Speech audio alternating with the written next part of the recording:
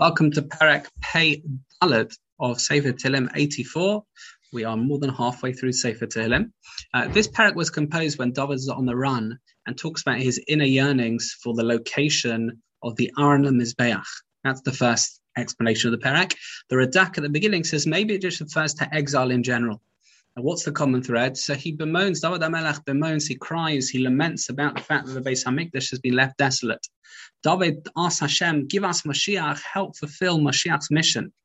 He says that it's preferable to live one day in the Beis HaMikdash than 1,000 years elsewhere. That is the level you can get to in the Beis HaMikdash. Unbelievable. It's the Sefer HaChinuch says in Mitzvah Tzadihei, it's a place we're most susceptible to Kedusha, to Tara, to purity, to Kapara, everything there. David ends by praising the individuals throughout Golus who persisted in their belief that Mashiach would arrive, that there would be the Beis HaMikdash, and that they would bring that would herald a perfect world.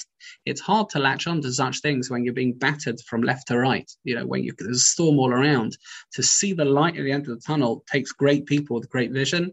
David HaMelech is extolling the virtues of such people.